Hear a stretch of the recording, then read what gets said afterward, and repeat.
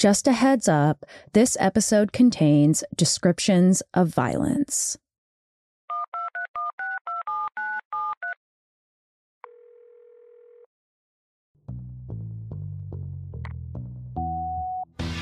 Welcome to the Urban Legends Hotline, where we investigate the mysterious tales of your hometowns and stories passed through the old lockered halls of your schools to get to the haunted heart of the urban legends that you grew up hearing and maybe even telling. Today we are covering gang initiations. I'm your host, Chelsea Weber-Smith, and from one friend of a friend to another, this is American Hysteria. Hi, Chelsea. This is Elizabeth. I was a teenager in Omaha, Nebraska in the 1990s. You know how when you're driving at night in the dark, and the polite thing to do when you see another car who's forgotten to turn on their lights, the polite thing to do is to flash your headlights at them so they'll turn it on. Well, for some reason in Omaha in the 90s, there was this urban legend that if you were to flash your lights at night like this, that there was a gang initiation happening, and that if you flashed your lights at another car, a gang member would have to shoot you.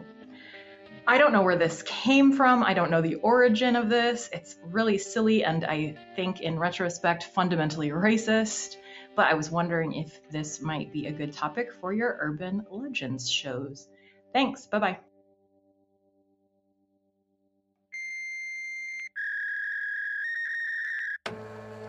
In August of 1993, parents, school officials, newsrooms, fire stations, and police departments across America began receiving faxes on official-looking letterhead, warnings about a blood initiation weekend set for the 25th and 26th of September. Many took these warnings seriously and continued the chain, faxing and emailing these warnings out to everyone they knew, printing and sending them through the mail, even posting copies as flyers around town. The story went like this. Members of the gang, known as the Bloods, were planning to cruise dark highways with their headlights off, waiting for another driver to flash theirs as a courtesy. But these dark headlights were not an accidental oversight. No. This was a monstrous trap aimed at innocent good Samaritans in a sociopathic rite of passage called Lights Out. The prospective gang bangers would screech out a violent U-turn, follow the driver, and try to murder them, either by forcing them off the road or shooting them through their window. All so that they could land themselves a coveted spot in the local branch of a nationally organized, heartless, and bloodthirsty street gang.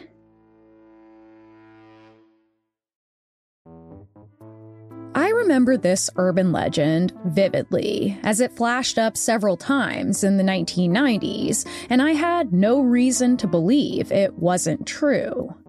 After all, I was in elementary school, and teachers all over the country were warning kids like me that if we wore blue or red, we might be mistaken for a member of the Bloods or their rival gang, the Crips, maybe even shot to death right there in my quiet suburban neighborhood, all for this mistaken allegiance. I've been hoping for a while that someone would call into the Urban Legends hotline with this one, but I knew that when I finally dove into the history, there was going to be a whole lot of difficult stuff under the surface of this bogus but extremely potent piece of contemporary folklore, a tale that was most popular in the 80s and 90s, when stopping gang violence was one of the hottest political platforms. For this two-part series, we're not only going to cover the lights-out version of this tale, but many others as well. Your brutal bathroom attacks, your ankle slashers at the mall, your Halloween Crip massacres, your trick babies left by the roadside. I'm going to take you on a long journey through old newspapers where we can find both reports attempting to debunk baseless panics, as well as many examples of real sensational crimes blamed on gang initiations that turned out to be anything but. We'll see how law enforcement worked to publicly quell the rumors that popped up again and again, while at the same time using them to explain random instances of violence, and sometimes even, along with politicians, to achieve harsh changes in local, state, and national laws that have had lasting and devastating effects on entire communities. We know that gang violence can affect random people who might be robbed or hit by stray bullets during drive-by shootings. And we know that gang initiations are very real, often involving being jumped in or beaten up to prove the wannabe's toughness. But our urban legend specifically claims that the victims are instead chosen at random as part of an organized, intentional command, an innocent human sacrifice to the great god of the gang. Sometimes they're killers. A key man in a so-called juvenile gang. What's that guy waiting for? Give him a bump. Yeah. Hit him again. I'll cut it out. We'll get in a jam. What's the matter? You chicken or something? Come on, move it! What do you folks think you're doing anyway? What was that you called us? Well, I just bought that car. Now look.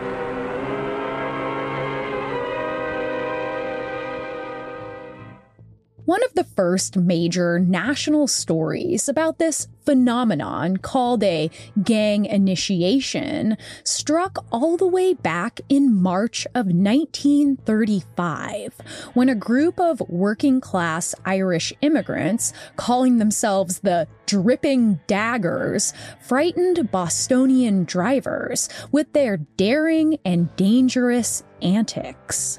According to news stories printed all across America, these madcap hoodlums had participated in a gang initiation day that caused the tragic death of a World War I hero and injured his wife and infant son.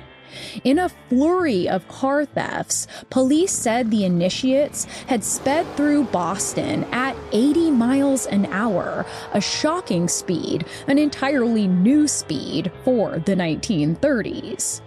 It was, as the story went, a risk that they had to take to become an official Dripping Dagger, and newspapers far and wide reported on 3 other injuries from related car accidents in, quote, smash-ups that marked the gang's orgy. Ultimately, after several arrests, 2 members in their late teens were arrested and sentenced to 8 years in the Concord Reformatory. But after the initial dramatic police announcements and news reports, the gang initiation angle is abandoned completely and replaced with generalizations about the group stealing and racing cars, which they did a lot, causing more damage, injuries, and even deaths. But the ritual initiation narrative was already out there, soaked into the minds of those who read the early reports. So maybe, just maybe. Despite the story being almost entirely lost to time, some essential elements manifested again in the blood initiation weekend panic 60 years later. The leaders of a gang creating a specific initiation date and rites of passage with members in their cars harming innocent bystanders. The Dripping Daggers became poster children for this new crime that was not only a financial nuisance, but presented a danger to the public. Authorities wanted to create a mandatory sentence of a felony for anyone stealing a car, which not only meant definite jail time for minors, but also a provision that allowed the police to shoot at cars and car thieves at their own discretion. They used the death of the World War I veteran as their main argument for these stiffer penalties, also admonishing judges for their leniency against these rats and thugs. But while many local politicians fought for an aggressive law and order approach, the local deputy superintendent of schools and members of the National Recreation Association attempted to convince the government of the need for constructive outlets for this youthful energy. In South Boston, where the Dripping Daggers members were likely living in poverty, there was a massive need for places like community centers, public gyms, workrooms, playrooms, social rooms, and opportunities for work that were very scarce during the Great Depression. It turns out that in 1920, there had actually been $350,000, that's $5.5 million in today's money, allocated for a public gym, procured by a social and athletic organization to help address the root causes of juvenile crime. But that gym was never constructed. Instead, the city appropriated those funds and spent it all on building a fancy new speedway, the very place where the Dripping Daggers would later hold their alleged initiations, or more accurately, where they raced around randomly in stolen cars. As we'll see in more detail in Part 2, this process of avoiding funding the root causes of gang crime and focusing on increasingly harsh punishments would return again as the gang initiation folklore took on a sensational life of its own, transforming, as many crime legends do, into lurid and prejudiced stories that a chronically outraged and anxious America always seems ready to believe. I know a place. I know a place Where life is good. where life is good. A brand new place. A brand new place In your neighborhood. Your neighborhood. Come to my place.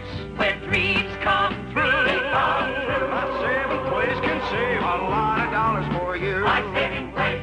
Kmart. Kmart. Is your name. Yes, it is.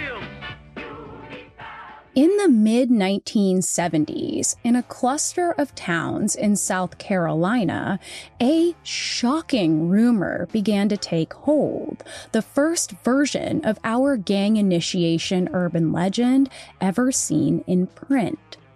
In Anderson, stories were spreading that street gangs were performing a sick ritual to induct wannabes, instructing them to hide in department store bathrooms, in Kmart's specifically, and then castrating an unsupervised young boy. The Anderson Independent looked into these rumors and found that they had been told in each new town in the surrounding area as soon as a new Kmart opened up. According to the manager of the Anderson store, he had heard the same rumors going around for years about the Kmart in Charleston, in Charlotte, in Asheville, North Carolina, and Jackson, Tennessee. Police had also gotten reports about at least 3 other locations that were allegedly part of this macabre gang initiation. Though it's difficult to understand why the legend specifically cited Kmart, that same manager claimed, without providing evidence, that it was some kind of conspiracy meant to deter locals from shopping at these new big box stores. It's less difficult to understand why the story was about harming a child in such a gruesome way, as this came at the beginning of both the movement against child abuse that put the issue in the national spotlight and the satanic ritual abuse scare that often involved sensational, unimaginable brutality against kids. The idea of what a gang was and what a gang looked like began to change by the late 1970s. Some of the most feared groups had been white motorcycle gangs, and folklorists have actually traced oral retellings of the Lights Out initiation as being first related to the Hells Angels. But as the decade rolled on, the 2 most well-known street gangs, the Crips and the Bloods, started to cement themselves in Los Angeles, as well as in the national consciousness. Street gang violence is not a new phenomenon. For lawless gangs of urban youth have been a fixture of life in our bigger cities for more than a century. Today, however, the gangs are a subject of growing national concern, for their influence is no longer confined to the central cities. With startling swiftness, the blight of gang violence has spread to outlying communities. Suburban, middle-class neighborhoods once thought to be comfortably far removed from this threat to life and property. Some have claimed that these groups emerged from the ashes of the Black Panther Party, a militant activist group who frightened much of white America with their uncompromising dedication to Black liberation, opportunity, and safety, as well as their open carrying of guns as a show of protection. However these street gangs were formed, the reality was that even after the civil rights movement in the decades prior, the Black poverty level in LA was reaching 30%, as opposed to 8% for white people. Places like the inner city neighborhoods of Los Angeles were full of young people trying to find a way to move up in the world, willing to sell drugs and protect their turf using violence against their rivals. We can see these mall bathroom rumors continue to grow larger and more explicit as the relatively racially progressive 1970s transformed into the far more racially charged conservative Reagan-era 1980s. With the popularization of fax machines, the legend had a faster and farther way to travel aside from word of mouth. These warning faxes became far more explicit in their violent descriptions and racism, so be prepared for this next part. Quote, "According to an eyewitness, the poor boy had been castrated by an ethnic gang of local youths. And subsequently, they found 3 little black boys walking through the store with a bloody penis in their pocket. As it turned out, they had cut the little white boy's penis off as an orientation, a method of getting into a gang they wanted to belong to." Of course, as far as we know, no such gang initiation has ever taken place. This is a product of the lurid American imagination. But as gang-related crimes did start to climb, usually only affecting other gang members or people who lived in the poverty-stricken urban areas where the gangs operated, the victim narrative continued to shift.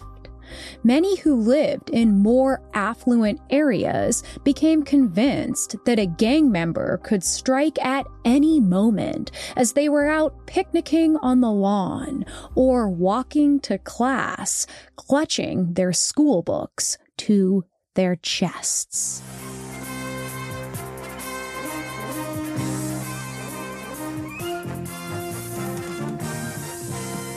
This is the University of Southern California, standing proudly on the threshold of its second century, proud of its independence, prepared for its future, accepting the challenge of private higher education. The University of Southern California, moving toward Century 2. In the fall of 1981, following an uptick in campus crime, stories began popping up about an initiation that involved gangs targeting young women, and the LA Times began a series of reports on a mass panic happening on the campus of the University of Southern California. The first article began like this. Unfounded rumors about a gang initiation rite, supposedly involving the rape and murder of USC students, have thrown the campus into what one security official said approached mass hysteria. The freakout began, reporters believed, when a well-liked business student from Norway was shot and killed off campus during a robbery, though I could find no information about the actual perpetrator of that crime. Soon the campus-wide conversation took a sensational turn. This was not just a random murder. No, this was part of a far more sophisticated plot by organized and cold-blooded thugs who saw these students as easy prey for their psychopathic rituals.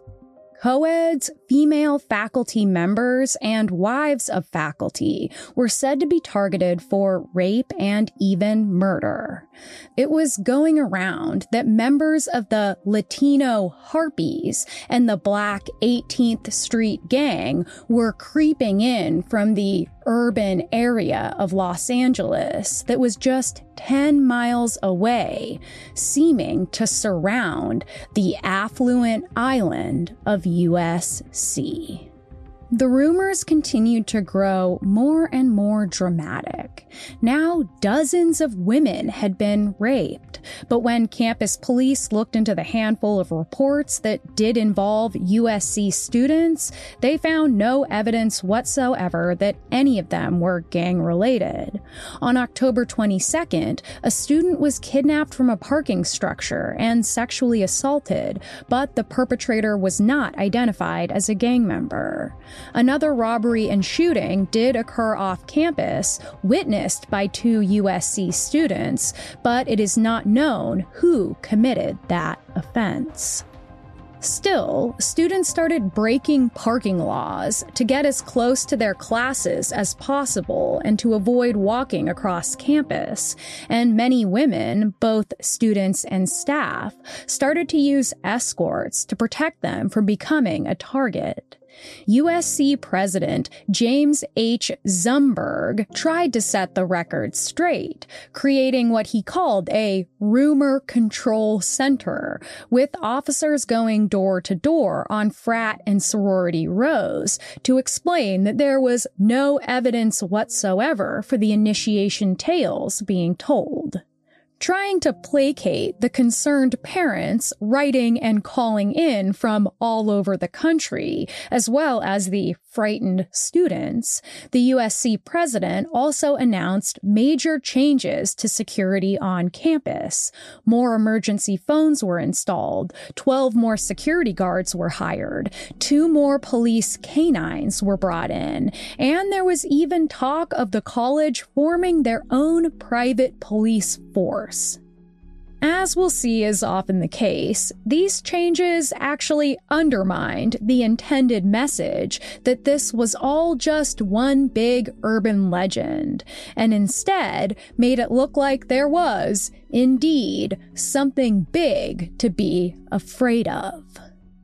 While talking to the LA Times, one USC drama major, appropriate, pointed to a conspiracy of silence on the part of the administration.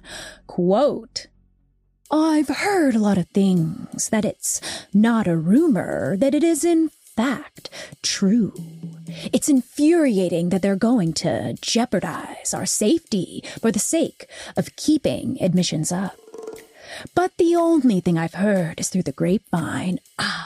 The only thing I've heard is through the grapevine." More after this. You ever notice how finding time and energy to do the most basic human necessity, eat literal food, has become just another exhausting task jammed into our increasingly inhuman schedules? Well, your spring can be a little more stress-free with Factor. Factor will provide you with delicious, never-frozen, ready-to-eat gourmet meals that are chef-crafted, dietitian-approved, and ready to eat in just 2 minutes.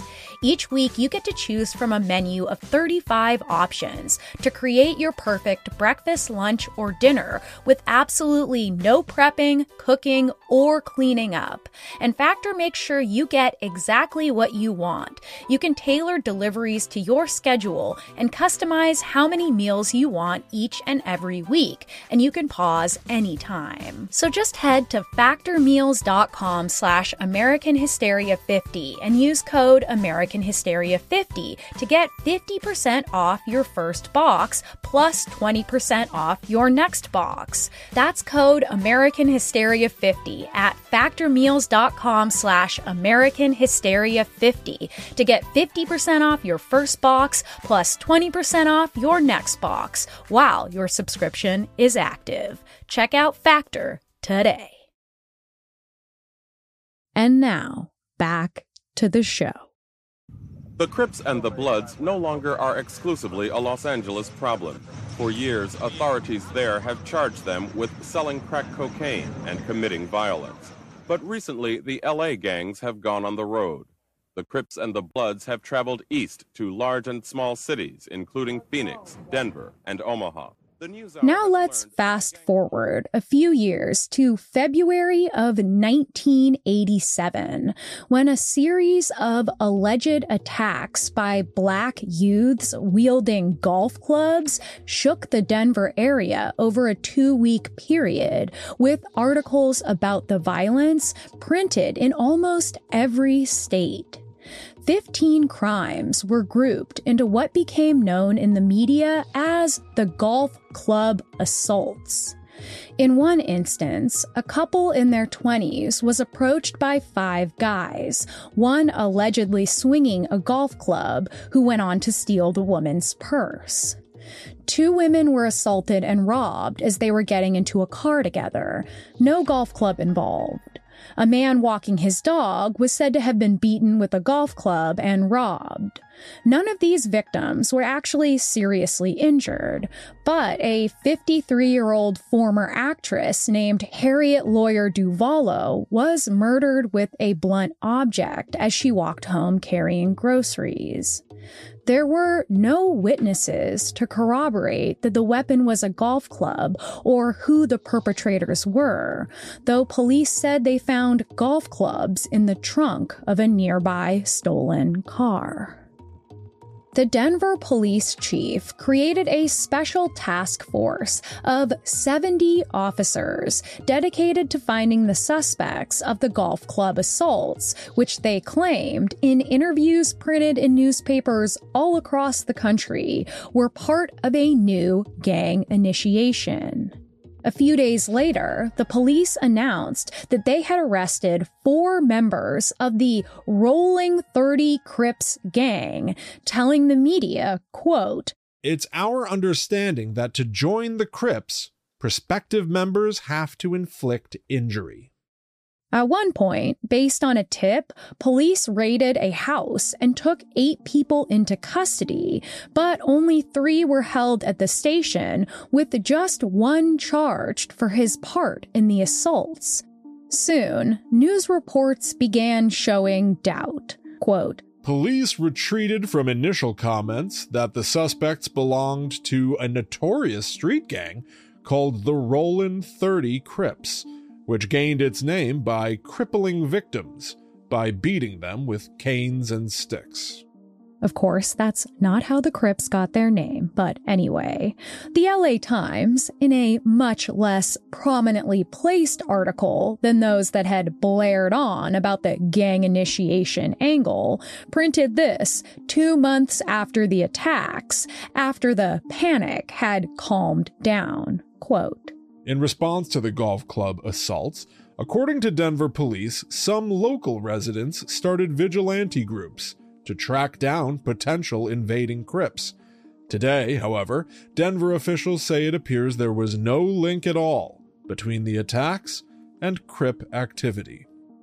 Eventually, Denver County Deputy District Attorney Nate Chambers weighed in, telling the papers, quote, there's no evidence it was a gang initiation.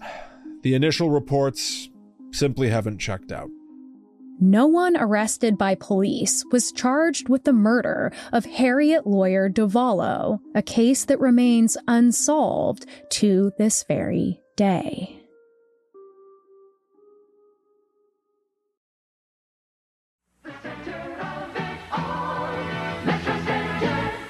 Where shopping excitement brings a big smile. We've got the look, the taste, and the style. You deserve to have it all. We're the center of it all. Just 24 hours before the conclusive evidence debunking the golf club gang initiation assaults was finally, if quietly, printed, a new rumor was already spreading in Jackson, Mississippi, at their Metro Center Mall, calling back to the early iteration of our urban legend, those attacks on white boys in department store bathrooms.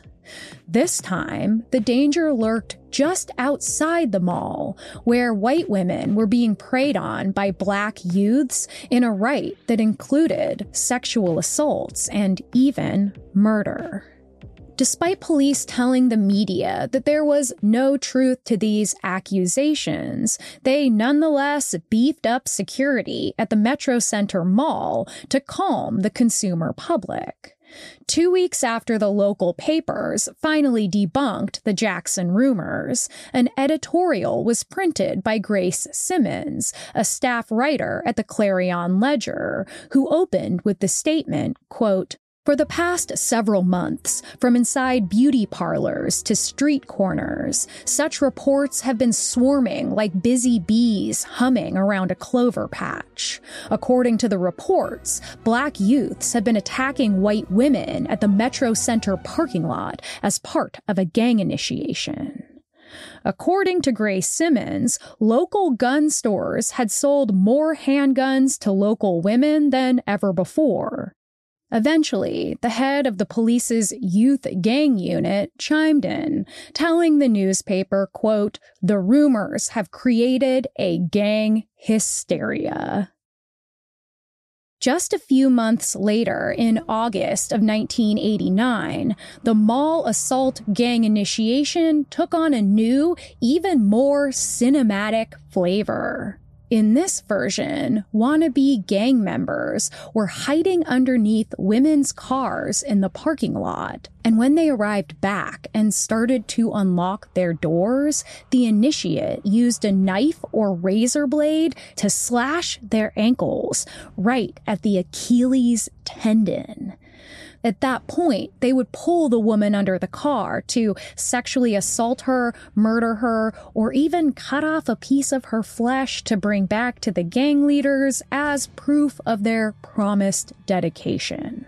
In a particularly memorable detail, many stories being passed around claimed that the assailants had not been caught because the pain of the slash was so great as to render the victim unable to scream.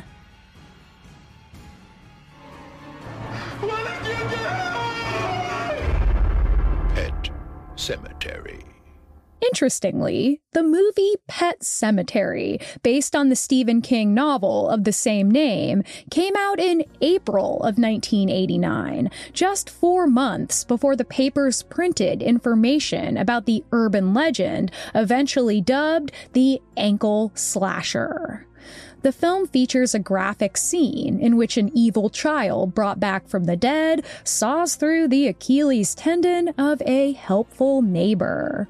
Though he is hidden under the bed instead of under a car at the mall, the fact that this movie premiered in theaters so close to the start of this specific rumor seems worth mentioning.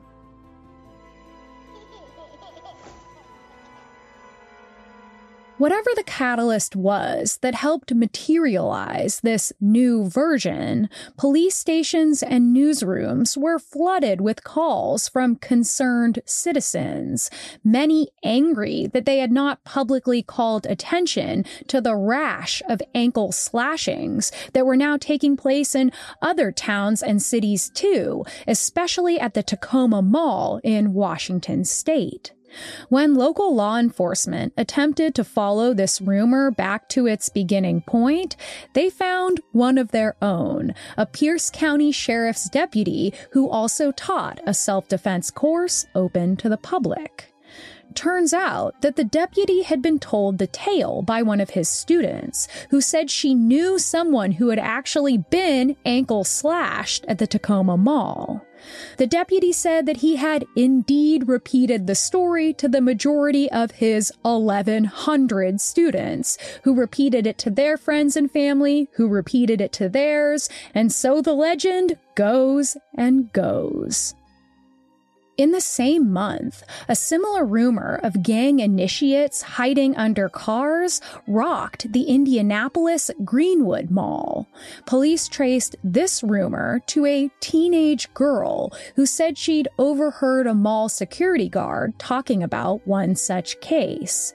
She said she had just told a few friends, but eventually the rumor reached an employee of the Indiana Bell Telephone Company, where it turned from a whisper to a bulletin, which the worker entered into the computer system to send to a friend.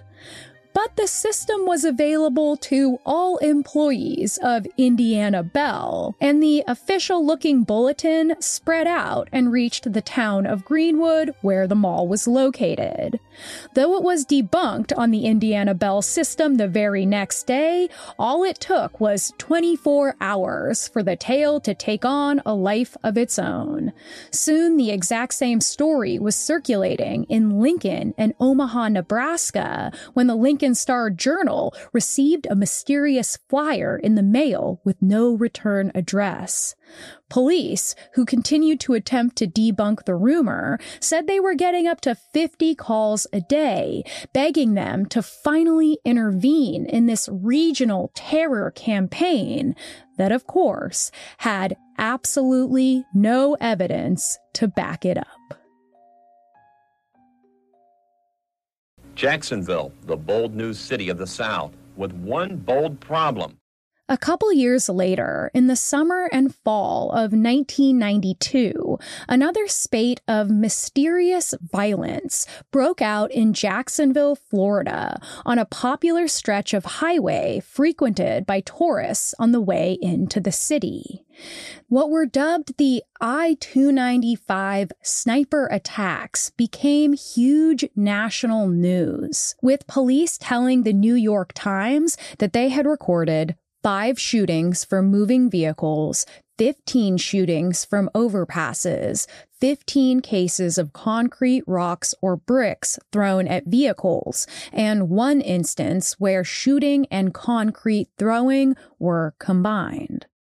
It was 4:30 p.m. on February 15th, near the middle-class suburb of Orange Park, when someone reported a gunshot on I-295. Then, a month later, in mid-March, it was reported that a large chunk of concrete had been thrown from a nearby overpass, just 1 exit away from where that gunshot had occurred. Throughout the month of July, police announced that there had been 5 reports of gunfire between vehicles on the highway and 11 reports of concrete dropped from overpasses, as well as 1 report from someone who claimed that they had been fired on by a sniper. In one of 2 tragic incidents connected to the crimes, a car was hit with a piece of concrete, causing it to crash into a wooded area on the side of the highway, killing the driver. A woman was severely injured when she was hit by a bullet in her jaw, fired from a car full of young men who drove up beside her. No other victims were ever listed in the news, despite the 120 reports police took down during this Florida panic, most of them remaining unsubstantiated. Throughout November, news reports said that police suspected a gang initiation to be the cause of this violence. And those words, gang initiation, were printed again and again in almost every state, often in the bolded headline. The Marion Star in Marion, Ohio, wrote, "Motorist attacks. Gang initiation." The Tucson Citizen in Tucson, Arizona, wrote, 2 teens held in highway attacks. Crimes may be gang initiations.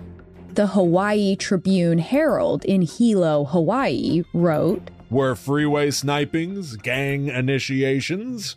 And the Iola Register in Iola, Kansas, wrote, "Gang initiation may have led to attack."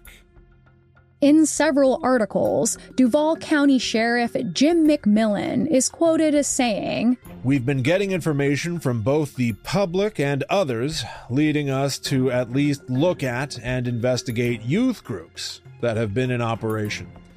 Among those gangs mentioned are the English Estates Posse, Nation of Chaos, Dogjaw Posse, and Teen Les Miserables." The American Automobile Association, AAA, put out a national advisory to all of its members, encouraging them to avoid the highway altogether. The NBC Nightly News dubbed it the Highway of Death. Florida's Welcome Center was advising anyone who stopped there to take a different route into the city. An employee was quoted as saying, "I heard one man tell me that he heard that they drive up behind you, hit your bumper, and then when you get out of the car, they hit you over the head." Eventually, the police requested help from the National Guard, who sent 150 agents armed with M16s to patrol the area with night vision goggles, flanked by camouflage vehicles and helicopters. In addition, the Florida Department of Transportation erected 10-foot-high fences on the overpasses to prevent people from dropping objects onto vehicles or shooting from above. Police eventually rounded up 20 members of the alleged English Estates Posse, though only a handful would come to face any legal action. 4 teenagers would be charged with throwing a deadly missile when they pelted a school bus with rocks, though reports do not clarify if they were thrown from an overpass or just on a side street near the interstate. 2 of the others were charged with attempted murder, said to have been the ones who shot at the woman driving on I-295 from a stolen car. Authorities were attempting to charge the 15 and 16-year-old English Estates Posse members as adults when the charges were suddenly dropped for lack of evidence and never picked up again. 2 others were charged with car theft, and police claimed that though they were not official members of the English Estates Posse, they were each associated with the gang. A story printed in newspapers across the country said that, quote, "Although police have recovered more than a dozen weapons, none have been linked to the shooting." According to the report, police, quote, "displayed a pellet gun and several toy weapons officers obtained during the arrest of the 16-year-old. Sheriff Jim McMillan was still confident, quote, "While those arrested do not directly involve the I-295 incidents, we feel confident that the arrest of these individuals has significantly reduced the probability of reoccurrence." Police and the National Guard claimed victory when the incidents suddenly seemed to come to a halt. But I have to wonder if the 10-foot walls they erected across the highway of death might have been what stopped the assaults, along with the constant presence of heavily armed authorities and the massive amount of national attention. Because the truth is that the charges were all eventually dropped against the English Estates Posse members, and all of the I-295 crimes remain unsolved to this day. Just a month before I-295 was dubbed the Highway of Death, another crime across the country, also blamed on a gang initiation, was shaking Stockton, California. It was the night of September 18th, and 29-year-old school secretary Kelly Freed was sitting in the passenger seat of a car driven by her friend Will Fitz when a vehicle pulled up behind them without its headlights on. Will stuck his hand out the window and gestured for the car to turn them on, and that's when the other vehicle started following them aggressively. One of the two Latino youths that were eventually charged with this crime pulled out a gun and shot at the back of Kelly's car, the bullet breaking through the taillight, cutting through the passenger seat, and fatally wounding her on the left side of her back. Though police and newspapers called this a gang initiation, the shooter said that he took Will's gesture as a sign of personal disrespect and claimed that he shot the car not to murder the occupants, but to scare them. And the fact that the bullet passed through the taillight and into Kelly's back was a horrific accident. But of course, we can't know if that was the truth. What we do know is that the shooter was just 16 years old and his accomplice 15, and neither were members of any gang nor participating in any kind of initiation, as later confirmed by police. We were driving around, we were loaded. From his tiny cell at the California Youth Authority, Carlos Ojeda, the kid who at age 13 showed the most promise, now discusses his role in one of Stockton's most notorious crimes, the killing of 29-year-old Kelly Freed. They put their little hands up, say, turn your headlights, trying to help us out, and we took it in a disrespectful manner, and we more or less chased them down, and we shot the car. We shot one single time, and it hit the back of the car, and it hit our victim, Miss Kelly Freed, and it killed her. Though we tried to escape the violence, Ojeda says it was... The imagery provided by this story, a car of young gangbangers coming after a white school employee in the prime of her life, fit a national narrative that already existed. The local papers reported the story this way. From the freeway to the funeral home, one sees the side of Stockton any city likes to present to the world.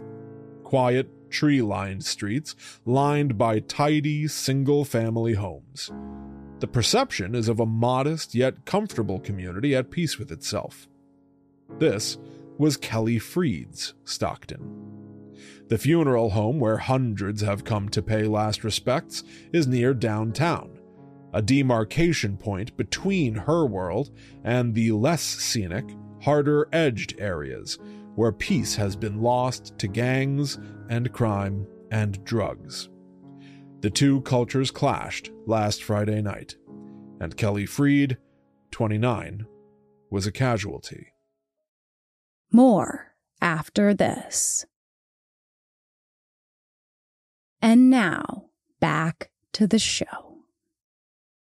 Several folklorists, including urban legend patron saint Jan Brunvand and Snopes co-creator Barbara Mickelson, pointed to this misunderstood event as a likely catalyst for the big lights out panic of 1993. So many of the elements are there: the flashing headlights, the car following the Good Samaritan, and a murder by boys assumed to be gang members, that I think this event has to have informed the urban legend in some way.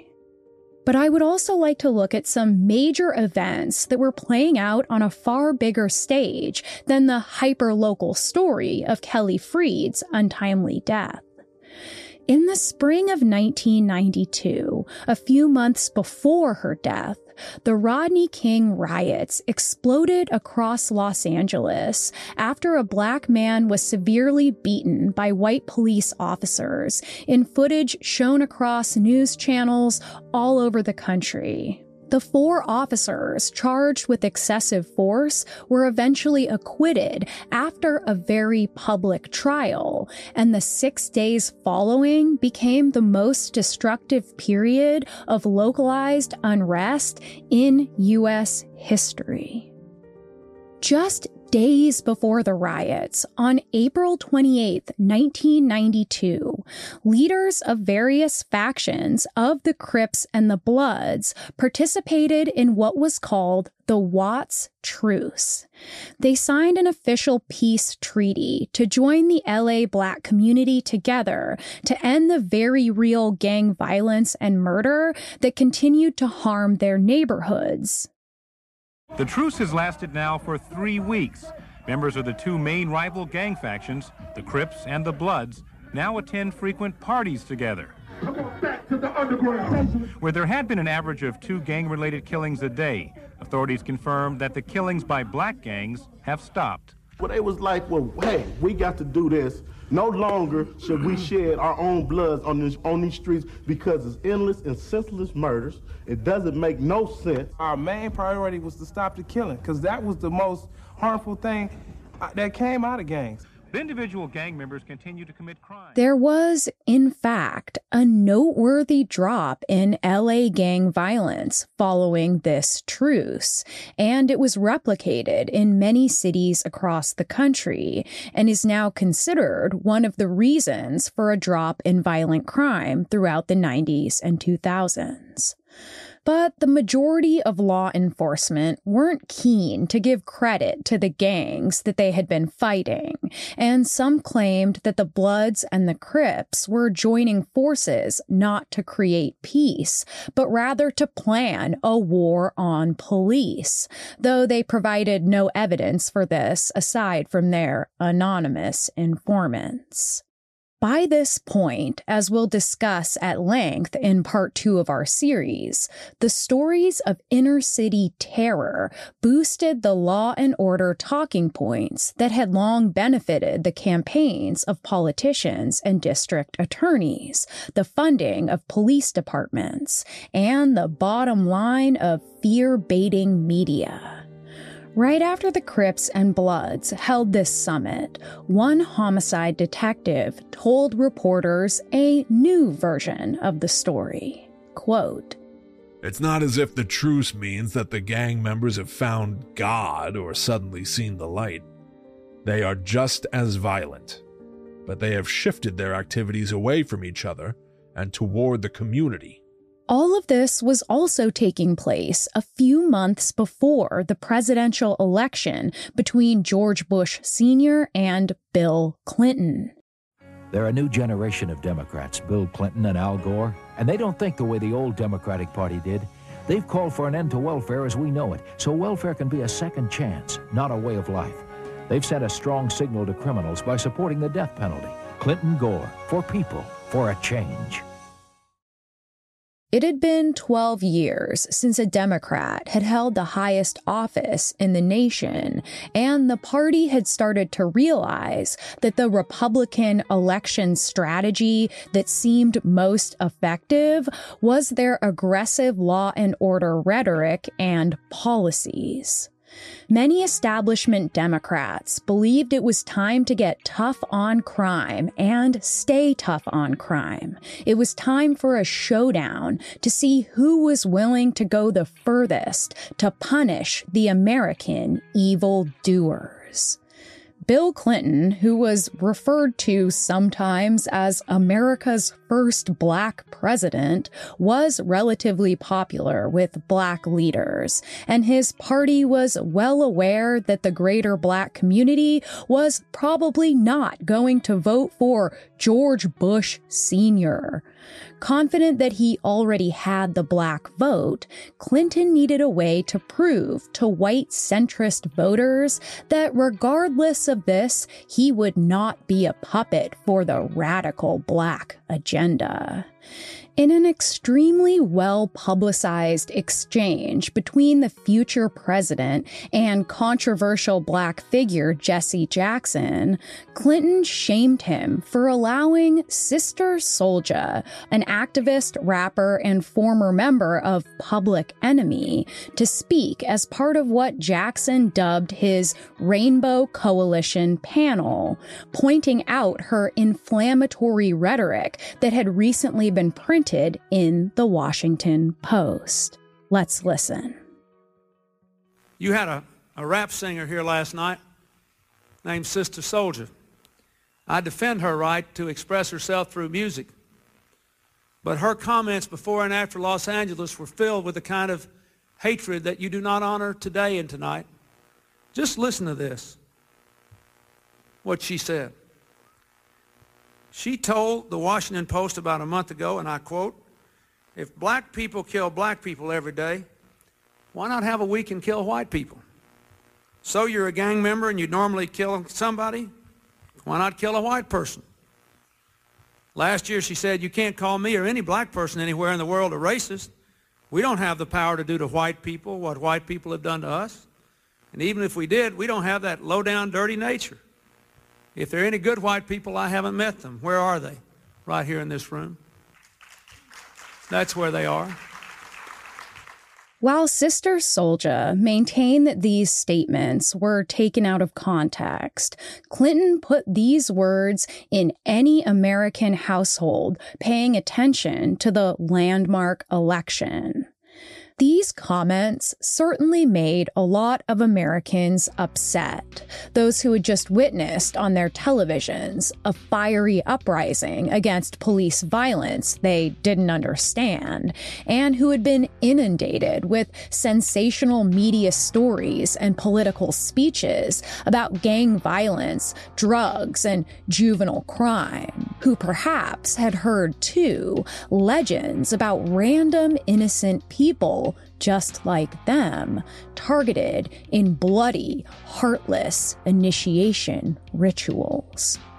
I think that this could have all contributed to a sense that each and every good Samaritan was in grave danger, a target anytime, any place, even deep in the safety of the American suburbs and the good small towns where things like this just don't happen. Newspaper mentions of gang initiations doubled in 1992 and then doubled again in 1993 when the lights out rumor burned through the nation, city by city, town by town, house by house, fax by fax, email by email, and whisper by whisper, all while authorities began a crackdown on street gangs that transformed the criminal justice system in the name of so-called law and order. And that's where we'll pick up for part 2 of this Urban Legends hotline on gang initiations. This was American Hysteria.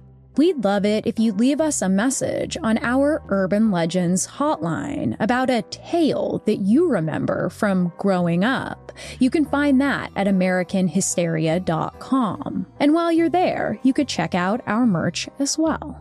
If you'd like to get more of our show, you can head to patreon.com/American Hysteria or subscribe on Apple Plus. You'll get ad-free episodes as well as bonus content, like the talk show that I do with our producer Miranda called Hysteria Home Companion, where we tell you stories left out from the episodes and tell you our personal feelings about the topics. And sometimes we'll tell you a story that has nothing to do with anything, but we know that you'll love. So if that sounds up your alley and you'd like to support our show, just go to patreon.com/American Hysteria or subscribe on Apple Plus. You can follow us on Instagram at American Hysteria Podcast. And if you have time to leave us a review on the app of your choosing, it really helps us out. American Hysteria is written, produced, and hosted by me, Chelsea Weber Smith. Our associate producer and sound designer is Riley Swedelius Smith. Our producer is Miranda Zickler. And our voice actor is Will Rogers. Thanks, as always, for listening. And I encourage you, despite the rumors, to try to be a good Samaritan. Have a great week.